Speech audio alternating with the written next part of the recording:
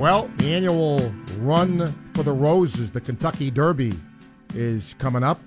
Dick Girardi's been with us for years talking about the Triple Crown races.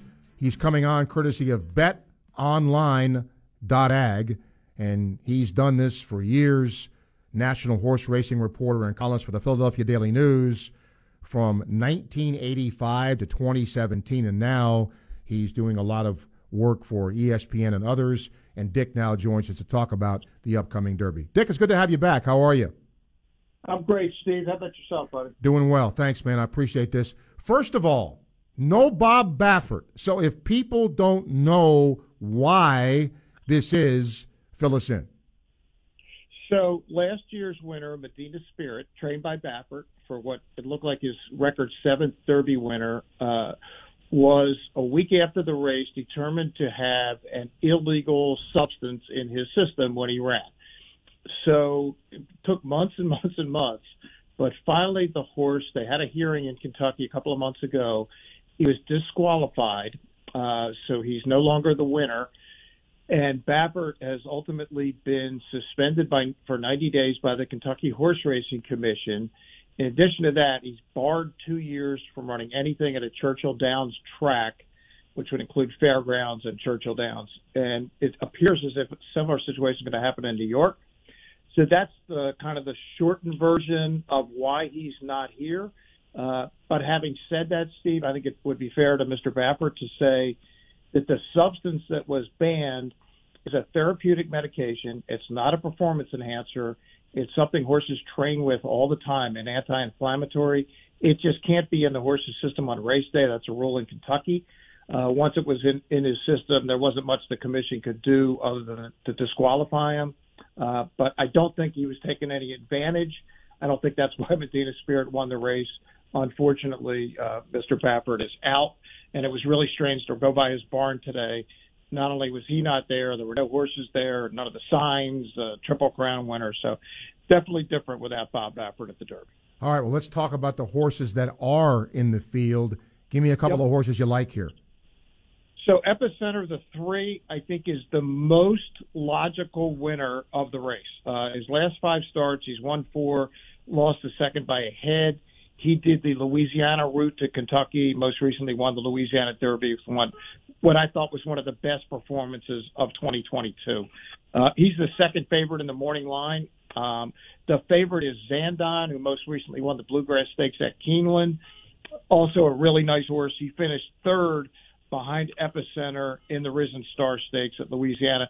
So they're probably the 2 biggest names, Steve, in the 20-horse field, but not the only ones that have a chance to win, obviously.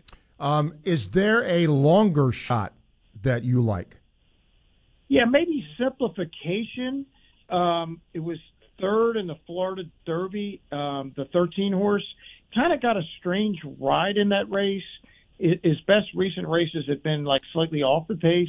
That time Simplification was up nearer the pace and kind of caught up in a hotter pace at the wrong time of the race, faded late to be 3rd. I think he'll be ridden differently, and he's listed at 20-1. So, yeah, if you're looking for a live long shot, I think it'd be Simplification 13. Dick, let me ask this, because I've asked you this many times about, where a horse is because there's so many horses in this race. So if somebody's listening that's, doesn't have a lot of horse racing knowledge, how important is the gate selection or the gate assignment when it comes to this race? Right. I think it's significant in this way. Not so much as what the gate is, but what horses are around you. If you like a particular horse, what kind of running styles do they have? Let's say, for instance, Epicenter. He's generally pretty fast out of the gate. Well, the 2 horses to his inside aren't fast at all. He's in a 3-post. So I think there's a good chance he could get out, get positioned near the rail, and be in a pretty good spot. So from that standpoint, it matters. Not the number itself, but more like, who's surrounding you in the gate.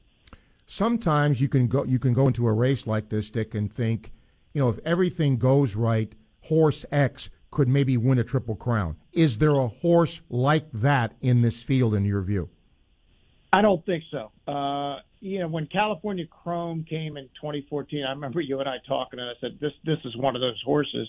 he got to the Belmont, just didn't finish it off. American Pharoah for sure.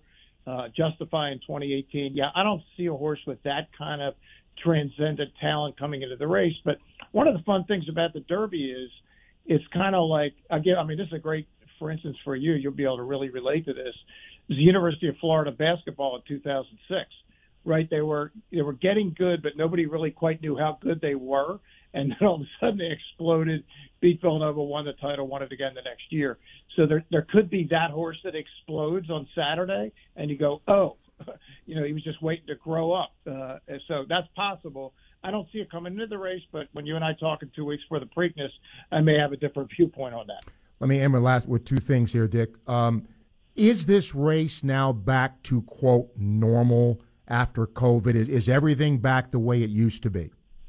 100%. Yeah, full crowd on Saturday. No limitations on going on the backstretch to talk to people. Yeah, it was fun to be back. I had been here for a couple of years. It's fun to be back this morning, watching the horses work out, and then walking over to the backstretch to talk to the trainer. So, yeah, everything is 100% back to normal in Louisville for the Derby. One of the things that, in talking to you over the years, I'm not sure I've ever asked you this. In other sports, there may be coaches that people know, players that people know, but I don't know if it's that case with jockeys. I mean, Eddie Arcaro, I get it, but you don't hear a lot of people talk about, wow, what a great jockey he is. Who is in that category now, if anybody? You're 100% right that they don't get that kind of publicity. Like you talk like a legendary name like Willie Shoemaker, Eddie Arcaro, Lafitte Pinkai. I mean, those guys were nationally known. I think part of it is just where the sport is in the nationally. So the guys now, Joel Rosario, who will ride Epicenter, was the leading jockey in the country in 2021. He's won the Derby before on Orb. The Ortiz brothers, Irad and Jose, been the top jockeys in New York and Florida for years now. Flavien Prat is a name that's becoming bigger and bigger on the national scene. But, Steve, you're so right, and it's interesting. I hadn't thought of it either. But, the sport does not market its jockeys as well as it should. And, frankly, one of the reasons is because the horses are the stars. That's right. The horses are the players here. Yeah. Right? I mean, and that's it. Like, American Pharoah was a star. Right, a lot of people would not even know who his jockey was, but it's very much the horses, and to a somewhat lesser extent the trainers.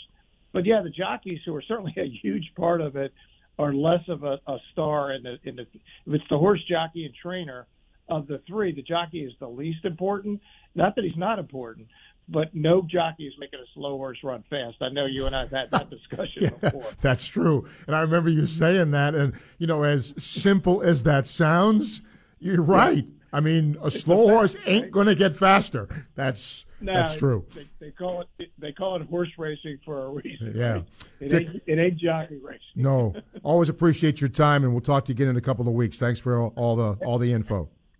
Absolutely. Thank you, Steve. Okay, Dick. Thank you. Dick Jerardi coming on courtesy of betonline.ag as he previews the Kentucky Derby. And it sounds like a pretty wide open race this year.